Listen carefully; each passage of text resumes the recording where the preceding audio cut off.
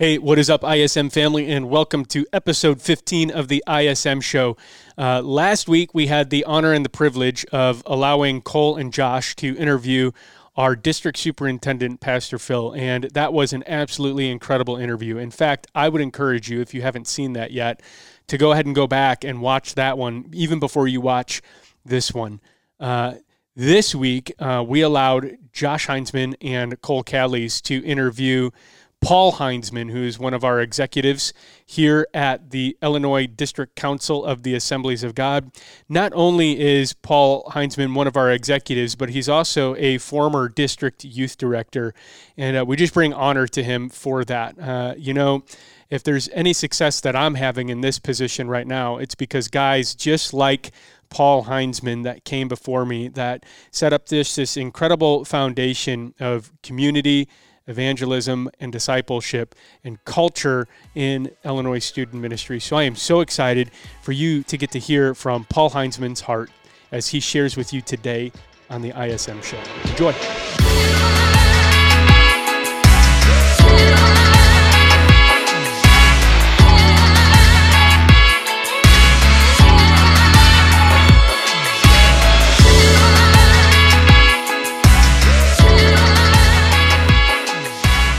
Thank you, Pastor Paul, for being here with us today and joining, me and your son for this amazing Q&A. Yeah, it's exciting. Thanks for having me. Yeah.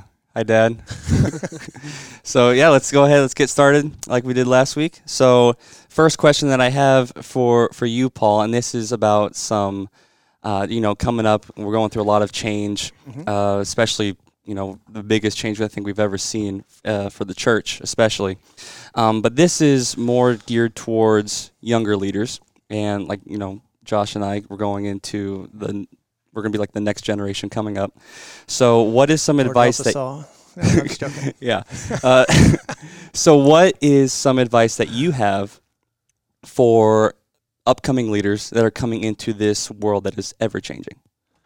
Well, it's actually a pretty deep question to I know. ask. I know it's a pretty loaded question, but because you have cultures that are coming, just coming against each other and battling it out. You have demographics of age and all those different things. I think if there was one thing that I would focus on for the young leader who is trying to stay focused is keep the right thing, if that makes any sense to you. Methodologies and the way that we approach ministry will always change, but one thing never changes, and that's our relationship with Christ. And so take care of you, make sure that you stay on track. It's so easy as a leader to just veer off by 1 degree from the direction and the vision that God has placed in your heart. And over a period of time, that 1 degree is going to create a real big distance between what you are wanting to accomplish compared to what you are accomplishing. And so... and stay in tune to what Christ is saying in your heart. Take care of you. Make sure that you are spending time with the Lord. You can't take somebody that you haven't been. Yeah. So if you haven't lived it, if you haven't jumped into this relationship with Christ with both feet and just absolutely surrender your entire life, then why would we ever expect somebody else to do that? When the world changes, when methodologies change, one thing stays the same, and that's what the power of Christ can do inside of your life. So make that your focus. And I think if I were to add on to that, maybe a secondary thing would be to make sure that you're listening. And I hate saying this because this really refers back to my generation and as leaders and stuff. I think that we have failed as a church to listen. Don't be afraid as a young leader to listen.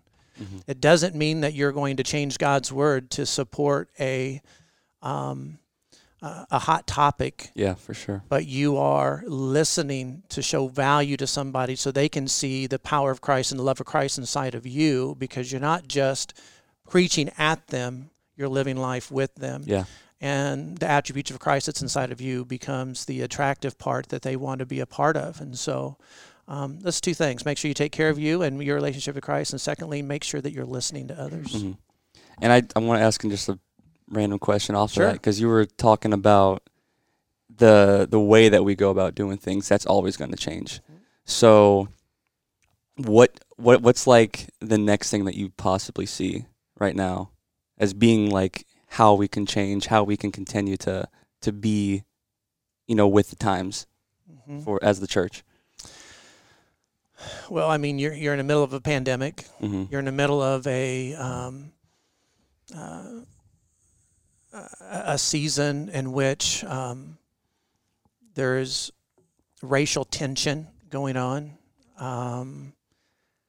I think that the greatest thing, what I've noticed and what I have been able to witness, what's going on right now, is people are changing their mindset on what does anti-racism look like. There is an openness for the church to listen instead of place judgment. Does that make sense? Yeah. In my generation, we place judgment. It's kind of like, you got to do this the way that God says to do it, otherwise, you're out. And that's really not what we're trying to do. I think that we're trying to demonstrate the love of Christ. And so if I would unpack that for you, this season of racial tension has brought leaders to a place that they're willing to listen and make changes. Let me give an example of that. In my life, up to this season, I've always looked at it and said, well, I've never had prejudice. I've conducted myself well, and I have forgot to listen to those. It doesn't make any difference if I've conducted myself well. It doesn't remove the tension that is present. It is, and I've come to the place where I need to take a greater responsibility in what's going on around me. Just because I'm not participating doesn't make me innocent. And I have to speak against it. I need to listen. I need to open up those conversations. And so I think that's one of the areas, that's the direction that we're going. I think we're, as a younger generation is coming through, you want to listen. And I think that's going to be one of your greatest strengths. And so the important thing is that you keep God's word, and so it doesn't become one of your greatest weaknesses. Yeah. So true. So firing off some great questions again, Cole. That's money. Let's go. So my first question for you is, so we've had conversations in the past on like different leadership techniques and tactics that you've used over the years. And two of the main things that are consistently brought up is the idea of you need to establish a culture, and then also this idea of you need to multiply yourself. And so kind of putting those two together, how would you establish a culture of raising leaders or multiplying yourself? Because it might be easy for like the person you're speaking into directly, but then 3-4 leaders down the line, as they're multiplying themselves, how are you making sure that same culture, that same vision is still being passed on throughout all of them? Well, I think that's a couple different subjects there, and those are massive subjects you're talking about. So the first one is this: how do you develop culture? I guess my response to that would be that every generation of leaders past you will lose a piece of passion that goes with that. And so you need to make sure that you're leading with passion. And so those that you are directly involved with, and those that you're pouring your life into, that they also become passionate about the things that you're passionate about. And so when they begin to mentor or to lead or to multiply themselves to the next season of leaders, that it has that core value, that passion that you brought to the table. Because you get 5 generations down the line, and they're not necessarily, they're doing what they're supposed to do because they're told to do it, rather than the passion or the reason why you have made the decision to do it. So make sure that you're pouring into your young leaders. Now, one of the methodologies that I used in ministry is that all of my leaders were expected to reproduce themselves. Yeah. And so if I would be inside of a ministry and we have 10 leaders, in 1 year, in 9 months, they were supposed to select and begin to have conversation with who they thought could replace them in leadership. And then at the end of that 9 months, they would present that name to me as a pastor in the church. And the reason for that is because I think pastors, we're more privileged with sensitive information that just everybody in the church don't know, and so they talk to somebody and they seem like a great person, and they want to be in charge of children's ministry, but yet they've had an issue with that particular area of their life in the past. Obviously, they can't be a leader for you, and the pastor would know that, but the common person coming to your church wouldn't know that. And so they get the person approved. Then over the next 3 months after that, they begin to assimilate. They begin to show them the responsibilities. They recruit them to be a part of the team. And then hopefully the goal is your 10 leaders become 20 leaders at the end of the year. I think God has called us to do that. You're responsible for what God has done inside of your life. If you're a new convert today, and today was the very first time you said, God, I surrender. God, I'm going to give my life to you, whatever you want to do through your Holy Spirit in me, let me be obedient to that. Well, you're responsible to help others with that initial decision and to be able to talk about this incredible thing that God is doing inside of your life. If you've been a Christian for 10 years and God has and you've been discipled and you've become intuitive to his word, and then you're responsible to even pass on that maturity in Christ to the people and disciple somebody. And so I think God's called us to do that. What did he say? He said, go into all the world. Take what I've done inside of you and reproduce that in the people around you. And so that's the method that I used. I think it's important that every Christian bear the responsibility of reproducing themselves. And if we do that, then obviously God says that he's going to build his church, right? But he's going to do that through us, and we have the opportunity to participate. So did I answer your question? Yeah. Well, good. Nice. So for this next question, kind of to return back to what I asked before, whenever it comes to, you're talking about making sure that we do not stray away from truth, and also changing. Okay. What does that kind of look like? How can we still change yet still hold true to what God has taught us? How can we still act in that way? How can we continue to show love and respect for the change that's happening the way that Jesus would, pretty much? Well, I think you hit the nail on the head in the latter part of your question. I mean, it boils down to, how do you demonstrate the love of Christ to the people around you? If people see anything in you besides the love of God, then it begins to repel them instead of attract them. Yeah. But on top of that, it's the question you're kind of asking is, what hill do I die on? What do I make an issue? What do I not make an issue? And how do I facilitate that? And I think people want to know God's truth. Yeah. And if we can do that in a non-condemning way and demonstrate what he's done inside of us and demonstrate the love that he has for the people around us. What did he say? That while we're in the middle of our sin, he died for us, for the most vulnerable moment of our entire life. He says, even before you make any changes, I love you and I'm going to die for you. Is that really been the way that we've postured ourselves as leaders? Is that the way that we've postured ourselves as pastors? Or have we said, turn or burn? That was a terminology, years ago when I was your age and I was growing up in church and stuff, and I was becoming a young leader, they used, and it was just that type of polarization that's really hurt our culture even. Yeah. I mean, that's everywhere. And we need to make sure that we stop doing that. We become examples. We teach truth. People want to be challenged at the end of the day. They want to be challenged they want to be a part of something bigger than themselves. That's kind of intuitive inside of us. And so invite them to be a part of it. And don't think that you have to change everything overnight. One of the things that I've noticed when I've talked to young leaders, it's if they assume that they need to take somebody from being an atheist all the way to being a disciple. And if you can do that, God bless you, because that's about impossible. But if you can take an atheist to just even thinking, well, maybe there's a God, then you have helped them in this discipleship journey. So don't feel like you have to make them exactly who you are. Just help them along in the process through obviously demonstrating God's love. And then I've said this earlier, don't get stuck on what worked for you. As a sophomore in high school, when I truly I think I got saved like 100 times growing up. Whether it was a VBS or some type of service or something like that. You hear something and you feel scared and you get saved. But as a sophomore in high school, I think is the moment that I really got saved.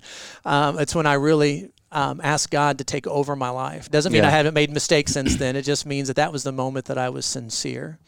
And I can tell you this, that the environment in which I accepted the Lord is probably not going to be the same environment that my son accepted the Lord, that young people, teenagers, the students of ISM, Illinois Student Ministries, it's not going to be the same environment that they accept. So don't get stuck on what happened to you. Try to create an environment for somebody else to be exposed to what Christ can do inside of them.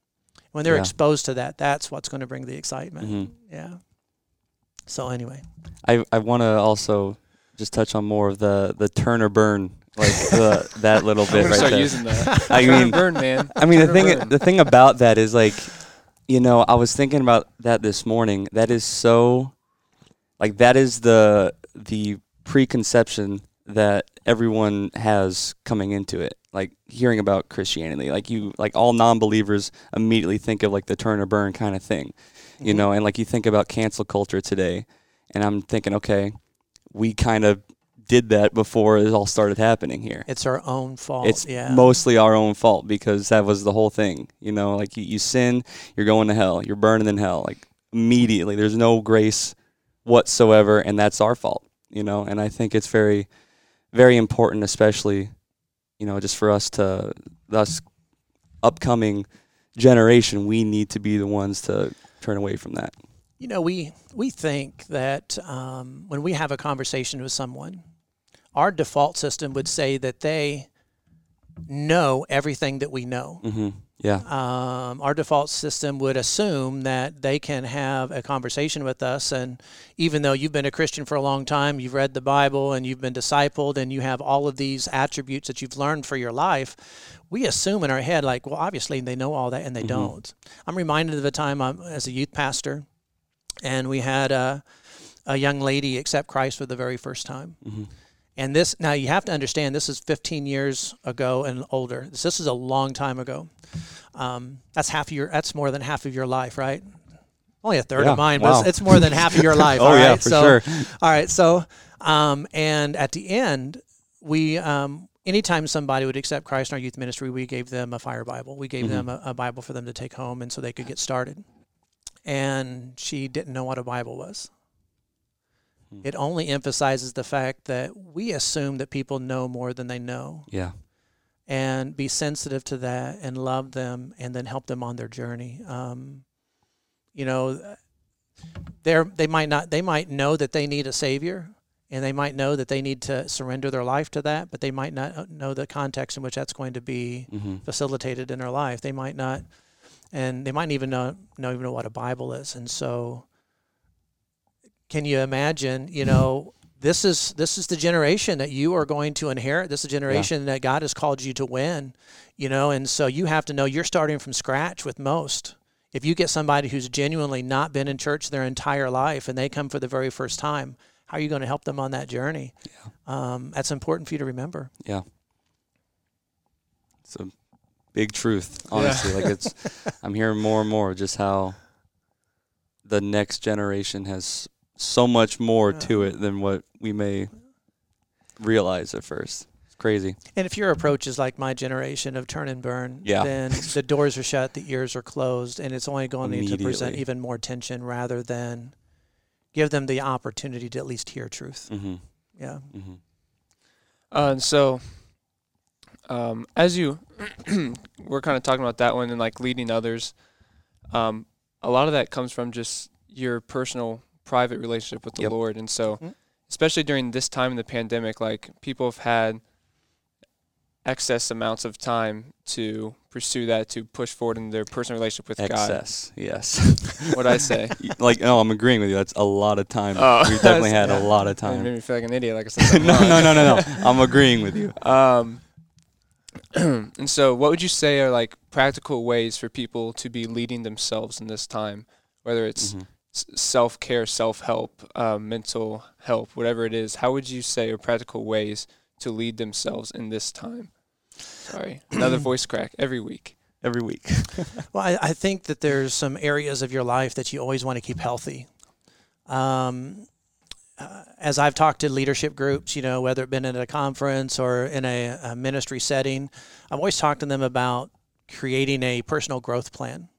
And I think that the pandemic has obviously given us the opportunity to really zero in on what does this personal growth plan look like for me, because it's given you hours that you didn't have before. It's kind of like slowed down the world, and so you can be more attentive to the things that you're doing. And so I would address that probably in 4 different areas. The first one is this: spiritually, you have to make sure that you are devoted and you're spending your time with the Lord. What Christ wants to do inside of you will never be reproduced until you allow that to happen. And so spiritually speaking, the pandemic has allowed me to spend a ton more time in my prayer time, and in my devotion time, in my preparation, in my studies, in unpacking certain chapters in the Bible. It's allowed me more time to do that because I feel like I've been incredibly guilty of allowing my calendar to dictate my agenda for the day. For sure. And I need to make sure that the Spirit of God is dictating my agenda for the day, and my calendar is a way that I'm facilitating what God has called me to do. And so that has been a big moment for me. And so make sure that you're taking care of yourself spiritually. Now, I've combined a couple of these for myself. I went from being so dictated by calendar that I'm traveling and I'm doing all the stuff that I'm doing, that I'm not exercising, I'm not taking care of myself physically. And so I turn my exercise into my prayer time.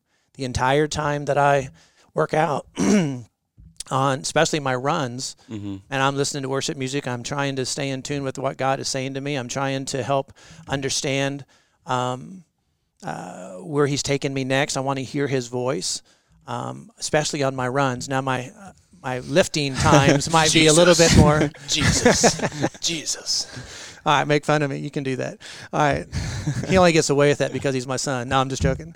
Don't get away with it. No. We're going to have a talk. No, I'm just joking. And so physically, why is it that the church feels like you can do everything that you can do but not take care of yourself physically? We are examples. And so that's one of the areas that we can demonstrate to people that we're disciplined. So take care of yourself physically. I think it's incredibly also important that you maintain social relationships. Yep. If there's anything that this environment, this COVID-19 and all this isolation causes people to feel like they're on an island by themselves and they're isolated in their house and they're just like, laying on the floor in a fetal position or something like that. And they have to get past that, and you have to get on the phone and you have to create relationship and you have to create interactions even when it's difficult to do that. Social relationships are incredibly important. And then make sure that you're, mentally, that you're staying focused. Your mental health, I know that Josh had mentioned this earlier, your mental self-care and that sort of stuff, your mental health and what are you doing. Make sure that you are staying in tune with that. If you're discouraged, make sure you have somebody to talk to. If you're struggling, make sure you have an accountability partner. And accountability only works when you're vulnerable and you're actually going to give into that relationship and you're going to give that person permission to speak into your life. So make sure that you're doing that and make sure that your mental health stays strong. So there you go. Nice. Sweet. All right, so my last question here. Well, here's my question for you. So in your personal growth plan now, how are you going to do those things? I think the follow-up question to this, and not that I'm trying to help you guys, the question's for me, but is, now how do I facilitate that? Yeah. Everybody should have a plan in front of them. I'm going to exercise this many times a week. This is going to be my devotion time every week, and this is how I'm going to be committed to it. Here's the extracurricular reading that I'm going to do on top of that, because you want to read from other authors, get other authors' perspective on what it is that we're going through, and whether it's a given subject or just leadership principles or spiritual endeavors by themselves. And how are you going to mentally take care of yourself? If you don't actively put it down on paper and be able to, if you can't measure your goal, it's really not a goal at all. It's just a dream. So, amen. Come on. Let's go. I love that because, Josh, I know at least Josh knows I do like a daily to-do list every single day, or try to at least. And everyone knows who follows you. If you follow me on Instagram, that's what I do pretty much every single day. And I do that because, like you said, it's something that it helps me definitely, and I also do it so it can hopefully encourage you guys as well, because it's important to have those things like written down and as goals that you strive to accomplish. So, anyways, my final question here. You definitely touched on how in this world of change, Jesus should always stay constant, right? Like our devotion to Jesus, and we should be adamant about keeping that as never changing. But what are some things other than that you think is necessary to keep constant throughout? Well, and it's a loaded question, because some of the methodology of doing that requires you to be disciplined in how you use it. For example, social media, it can be something that tears somebody away from their relationship with Christ, rather than using it as a tool to become better in our ministry, if that makes any sense to you. One of the things I love about today's culture is that the world has gotten smaller. For example, in the leadership world, let's look at business. Okay, the CEO of an organization no longer has to fly to Japan to talk with people or even have a conference call on the phone. Literally, people from all over the world can be in one room on a Zoom call participating, and so the world has become so much smaller. And so use the technology that's available to you in a disciplined way that it doesn't interfere with your relationship with Christ. Yeah. I downloaded TikTok for about an hour, and I'm not speaking against it. I'm just letting you know. So got enough of that already. And all of a sudden, I was like, I did it because I wanted to see some of ISM stuff. I wanted to see some of the stuff that's out there, because people are doing these TikTok videos, and I wanted to be not necessarily. I'll never be an expert on it, but I wanted to know what was going on. Yep. And it's kind of like every other video was videos I really shouldn't see or shouldn't want to see. And so I just deleted it. I had to take it off my phone because that's not something that I wanted to be exposed to. Not because of conspiracy, not because China's getting all my personal information or any of that sort of stuff, but it was because I really wanted. It's just not something I wanted to look at. But I do think it's important that you use social media as a tool. Yeah. Students today, leaders today are all over Instagram. So why are we not using Instagram to try to declare and present God's love and his message to people? I think it's incredibly important that you network, and the ability to network has never been easier than it is now. That's kind of the concept of the world becoming smaller. Somebody that's on the other side of the planet can be in your living room on and having a conversation, and it seems, and it feels at times that you're even in the same room, because you're looking at each other, you're seeing your body language of each other. It's not just a conversation on a telephone. I think another area that you could challenge yourself in this changing world is making sure that you become a connoisseur of online ministry. In other words, know what's going on out there. Yeah. You're not the expert on everything. In fact, most of the time, we're not the expert on anything. But True. You can expose yourself to people who are experts on that online. And so the online presence has presented the opportunity for us to be exposed to the world's greatest leaders at our fingertips. And then the last thing that I would say is position yourself, and I said this before, but position yourself to listen in this diversifying culture. Don't allow yourself to participate in the polarization. Christ is the one thing that holds us together. And if he's our focus, then the polarization will stop, and we can meet somewhere. We might not agree with everything, but we can agree on one thing, that there's only one way to heaven and only one way to the Father, and that's through his Son. And so, anyway, that's what I do. Sweet, thank you. I'm not very good at it, but I try. Yeah. It's really hard for me. I mean, I'm turning 50 this year, and it's really hard to sit down and say, oh, what's going on social media today? I'd rather go outside, grab the glove, and play catch with my son, There you go. I'd rather, it's difficult to schedule Zoom calls and all that different stuff, but I have to be intentional about doing it. Yeah. Otherwise, I will fall back, and I can not become as effective as God wants me to be. So for our last question of the day, it's one we asked Pastor Phil, and we just wanted to ask you too. If you were to look into the camera, What was his answer? well, I don't know. It wasn't a question to us. It was a lot of things. Yeah. He gave like 3 really great points for this one.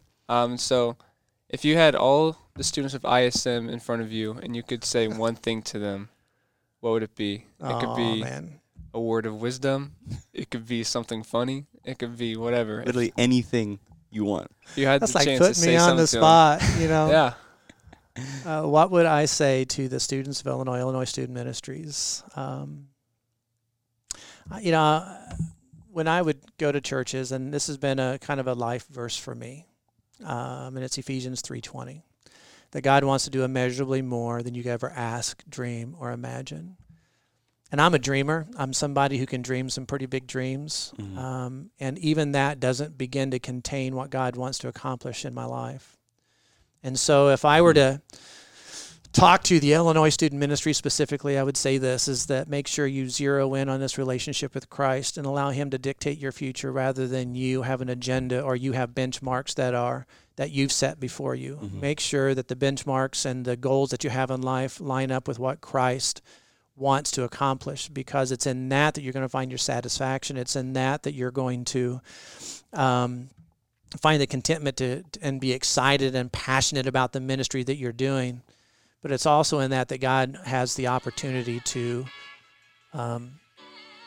accomplish things in your life that you never thought was possible.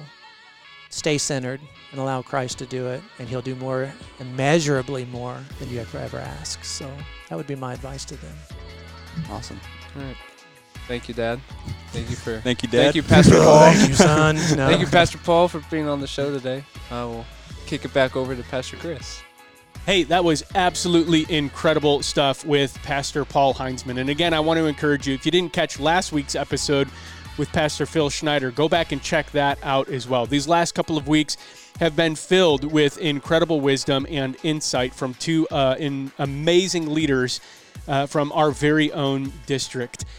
We want to just remind you to go ahead and follow us on everything that is streaming, Facebook, YouTube, Apple Podcasts, and Spotify. We absolutely love you guys, and we will see you next week on the ISM Show.